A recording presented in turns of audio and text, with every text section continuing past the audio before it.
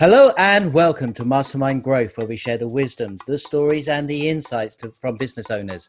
My name is John Cassidy Rice and I have the pleasure to be your host for this week's podcast. I'm your local Federation of Small Businesses membership advisor, meeting and supporting business owners from all industries. Today I have the pleasure of having Jay with us. Hello, Jay. Hello, John. Thanks very much for inviting me. Oh, it's a real pleasure. Thanks for taking time out to do this. I know life gets busy. Yeah, it can do. It's pretty busy at the moment. Has Oh, been for that a while. sounds good. Yeah. So tell us what you do. So I am the founder of Cave Academy, which is an online training school, essentially. We do training for the VFX games and animation industry. I say online. We also do in-person training. So I go to a lot of colleges, universities, companies for the in-person side of things. But I would say most of our stuff is online training for the creative industry. Ah, sounds fabulous. So keen to find out more about that. Uh, Before we do, are you happy to share some of your journey, your story? I always love to hear how somebody got to where they got to. Yeah, of course.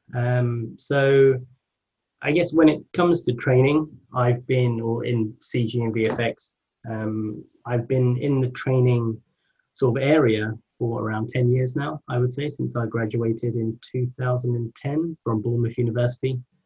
I then stayed at Bournemouth University for 3 years as an academic. So I was teaching on the BA and master's programs. And then, actually, I was there for 4 years. And then I left Bournemouth University to go to Double Negative, which is a VFX company in London. They've worked on Inception, all the Batman films with Christopher Nolan. They do they've done the recent Tenet, things like that, essentially. So I was there as part of the in-house training team, and I was there for 5 years. And it's there, I would say I picked up a lot of stuff because, the good thing about the role that they gave me is they basically said, go and do your thing. You can mix with every department. You can mix with any level of person. So whether it's a supervisor, a junior, a technical person, an R&D person, a production artist, they basically said, just find out whatever you need to and then share that with the team, essentially.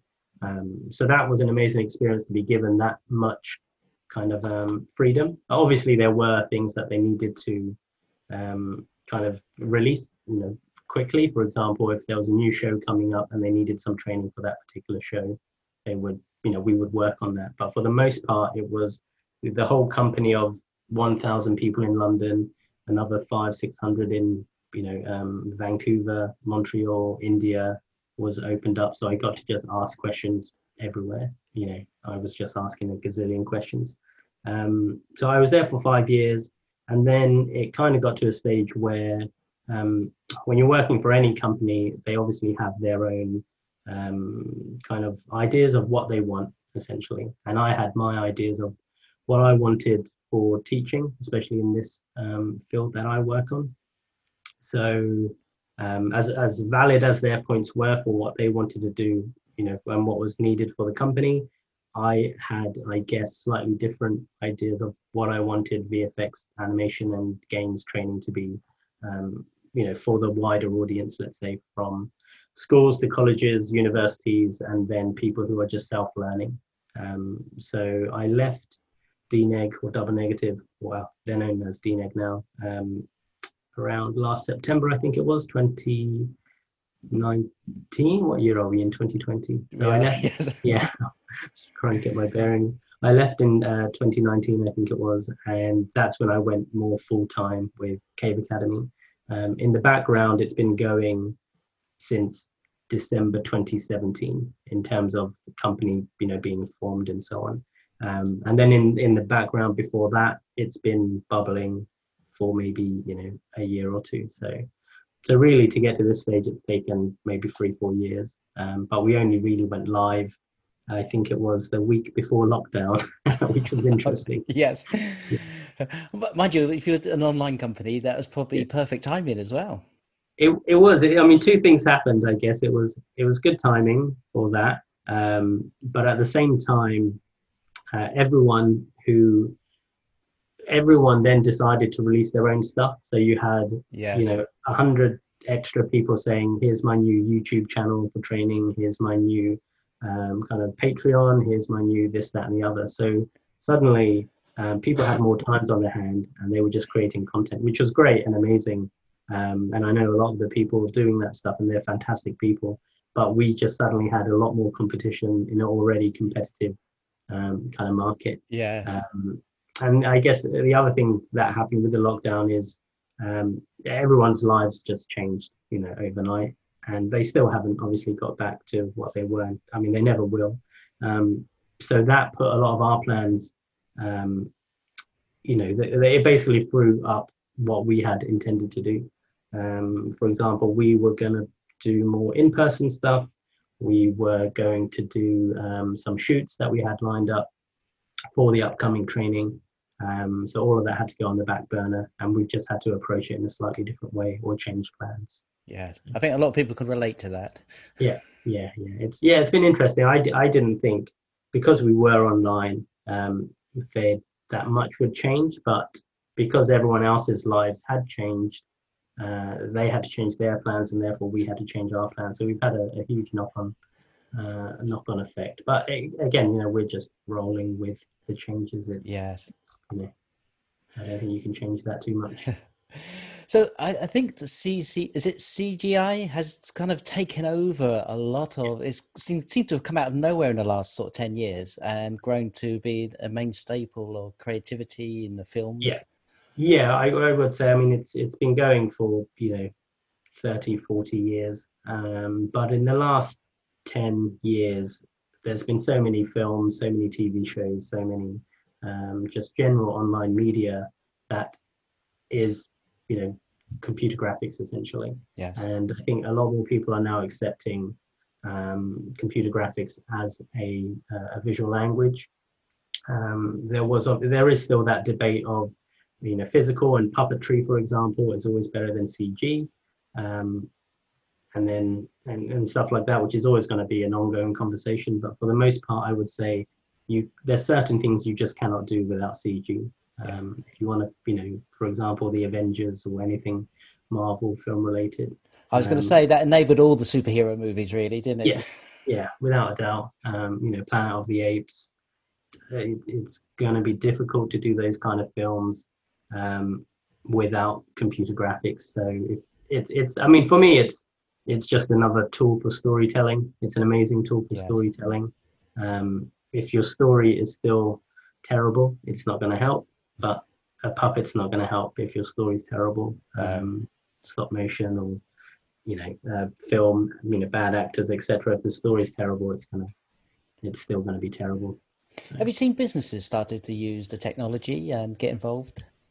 I've seen in terms of businesses, it depends what type of business. For example, for the car industry, yes, they've been using it for a number of years. But there's more of a push, for example, to not do clay models for cars like they used to, handcraft the clay models. Yes. They might go more into into using CG for car development, design development. So I'm guessing certain areas are using it more now for just speeding up their processes. And in terms of other areas, I guess everyone wants now an animated intro or a some kind of graphic for their logo, etc. So it's definitely permeating into lots of different areas. Medical, for example, especially with virtual reality and virtual headsets for training and things like that. That's obviously pushing a lot of, or that's obviously getting a lot more CG and computer graphics involved for that kind of thing as well. So it's a huge market. You then have AR on top of that. You then have projections onto buildings, which is kind of AR. So I would say it's definitely taking off in a big way, and it's so accessible now as well. That's the thing, is you can use your phone and do like an AR trick to see something that's not there in reality, or you can get a cheap headset and then you can transport yourself somewhere else. So it's definitely becoming part of everyday life almost. Yeah, it's like Pokemon Go took over my children's lives for a little while.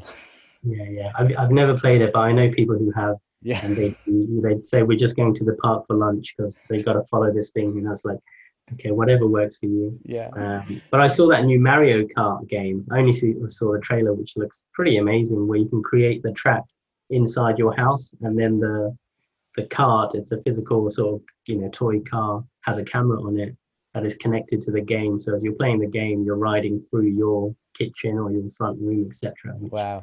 Looks insane. That's blowing reality.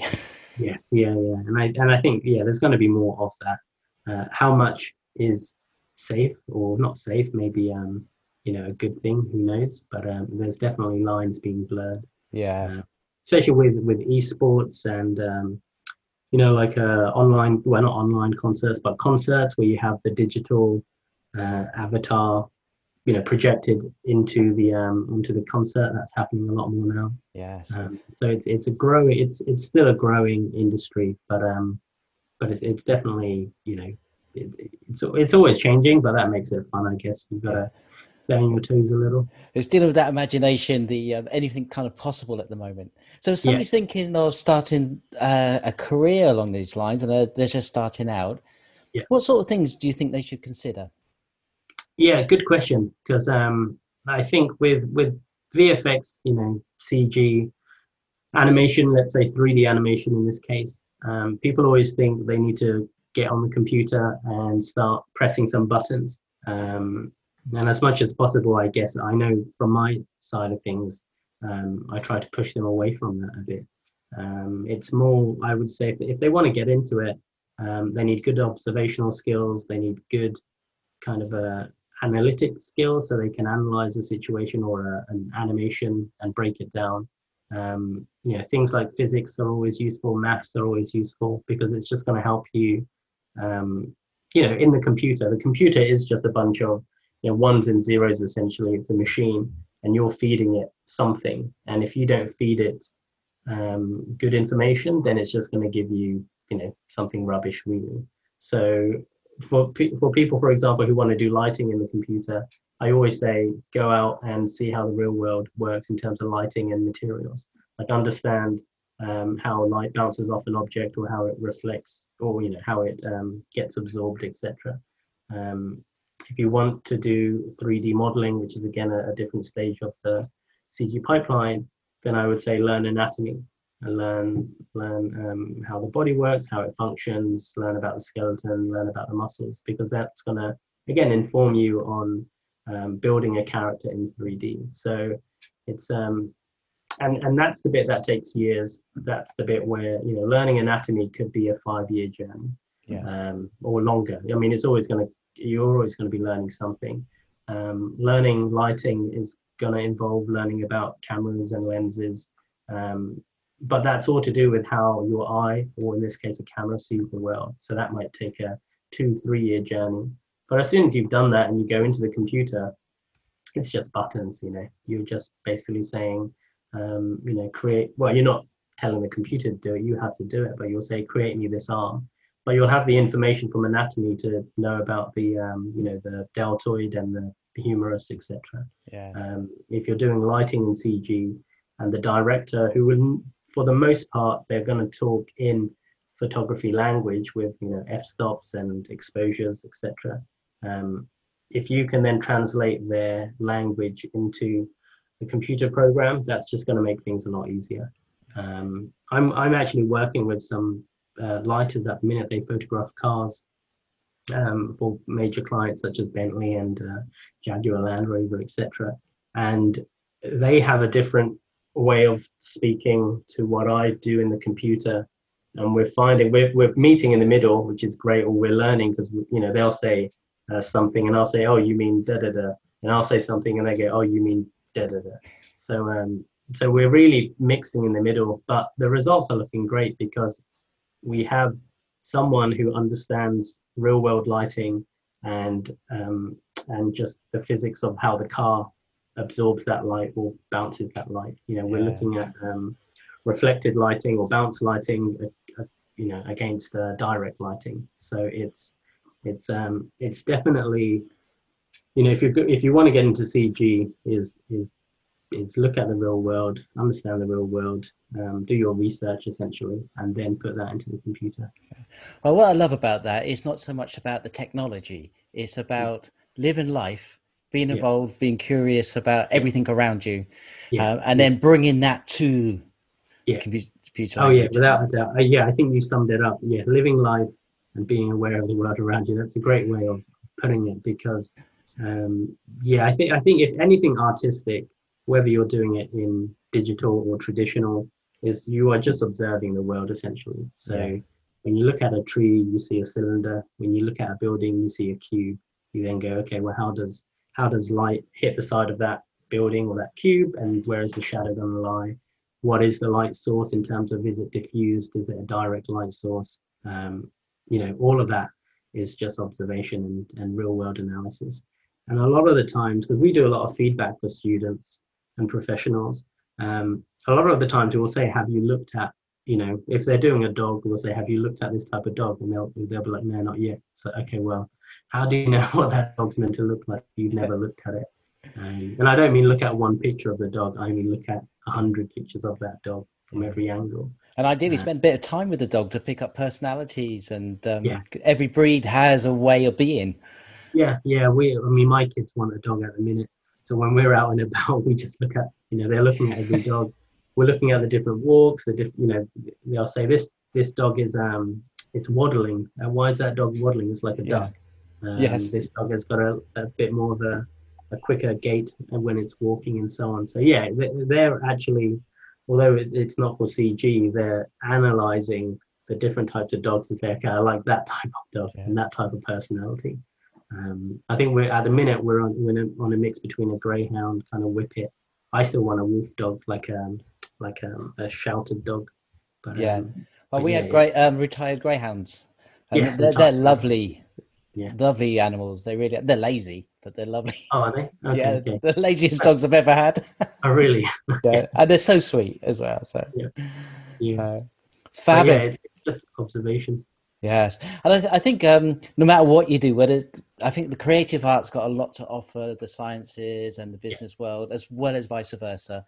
yeah, And I think it's true. Just because you've got a passion about setting up a business and doing something, the more mhm, you observe the world around you and become aware of people, yeah, situations, the more you understand. And especially at the time of COVID, when we've all had to sort of make changes and adapt. yeah, yeah, Fabulous. yeah. Without a doubt, it's. I mean, I found just starting this up, and actually again at DNEG where they just said you've got free reign to everyone, is you know everyone's got a different personality, and to get the best out of people, you have to be able to work with that person.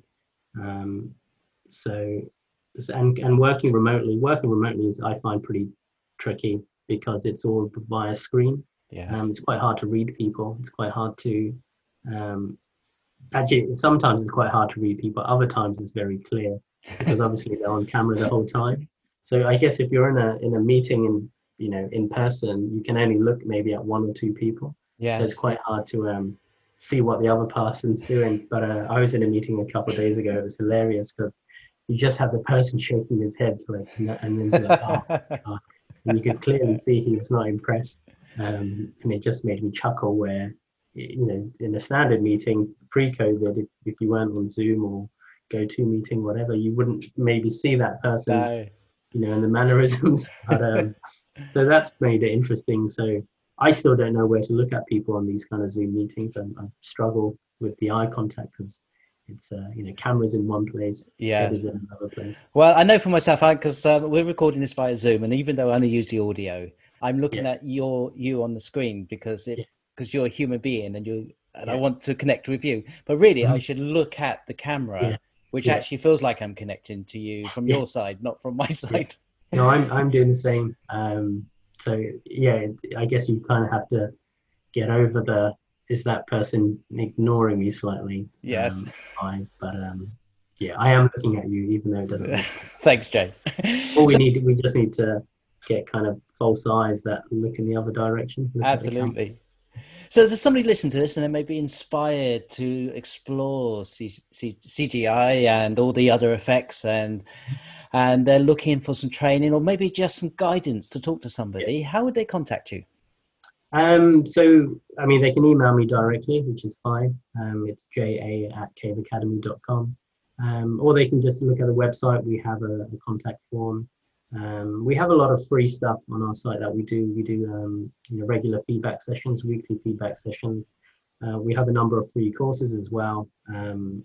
And then next year, we'll be running this new boot camp training, which is again free training. So a lot of people do email me or LinkedIn. They'll get in touch. They'll send a message. I'll reply back as much as possible. So I've got no quarrels with that. I mean, part of the reason of setting up Cave Academy is just to help people. Like, that's the aim. Yes. It isn't any, there aren't any kind of hidden agenda items. The idea is just to share knowledge, teach, and learn.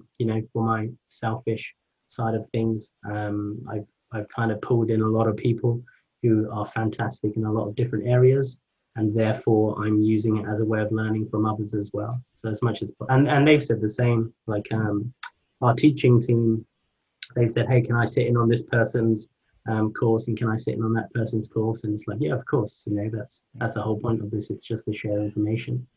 Well, I run a training company myself, that I have done for 20 years. So I'm a big believer in ongoing education, and fostering that within your own organization is just fabulous. Yeah. And I think, I guess with education, people think you do school, you do college, you do university, and then you work. No. But it's kind of, I always just find the education never stops. No. Even if you've got a job, there's always new stuff to learn. There's always new things to learn. I actually, a number of weeks ago, we were in another Zoom meeting, let's say, and it was with this new person. Right, it was a collaborative project, and we were saying, oh yeah, we could try this and that, and then the person just says, no, it's okay, I know what I'm doing, and he just shut us down. He's like, oh, okay. So the collaboration had just gone, yes, dropped, which is a shame. But then a few weeks into it, he's just had to say, yeah, I don't know anything about this side of things. And it's like, okay, well, great. And, it's good that he said that, because now we can actually collaborate and go back and forth. But it was that initial, I know what I'm doing, I don't need your help kind of thing. And to be honest, we weren't trying to give any help. We were just kind of sharing openly some ideas of what we can do. Because I do that regularly. I do that on a daily basis, I guess, with some of my team. Is we just brainstorm, openly. We don't know the answers. We'll try things. We'll experiment. We'll just continue to keep experimenting and so on. I love that. It's we're together. We're stronger together than we are separate. We really are. Yeah. Well, it's just a lot quicker to get to, and an end, not result, I don't want to say, but get to a solution with more heads. I mean, I would say sometimes that doesn't work if the heads are trying to do their own thing and they have different intentions. But for the most part, I've found that the more you can collaborate with people with the like-minded attitudes, the quicker you can get somewhere. So the projects I'm working on at the minute is with a number of individuals and companies. They do what they do best.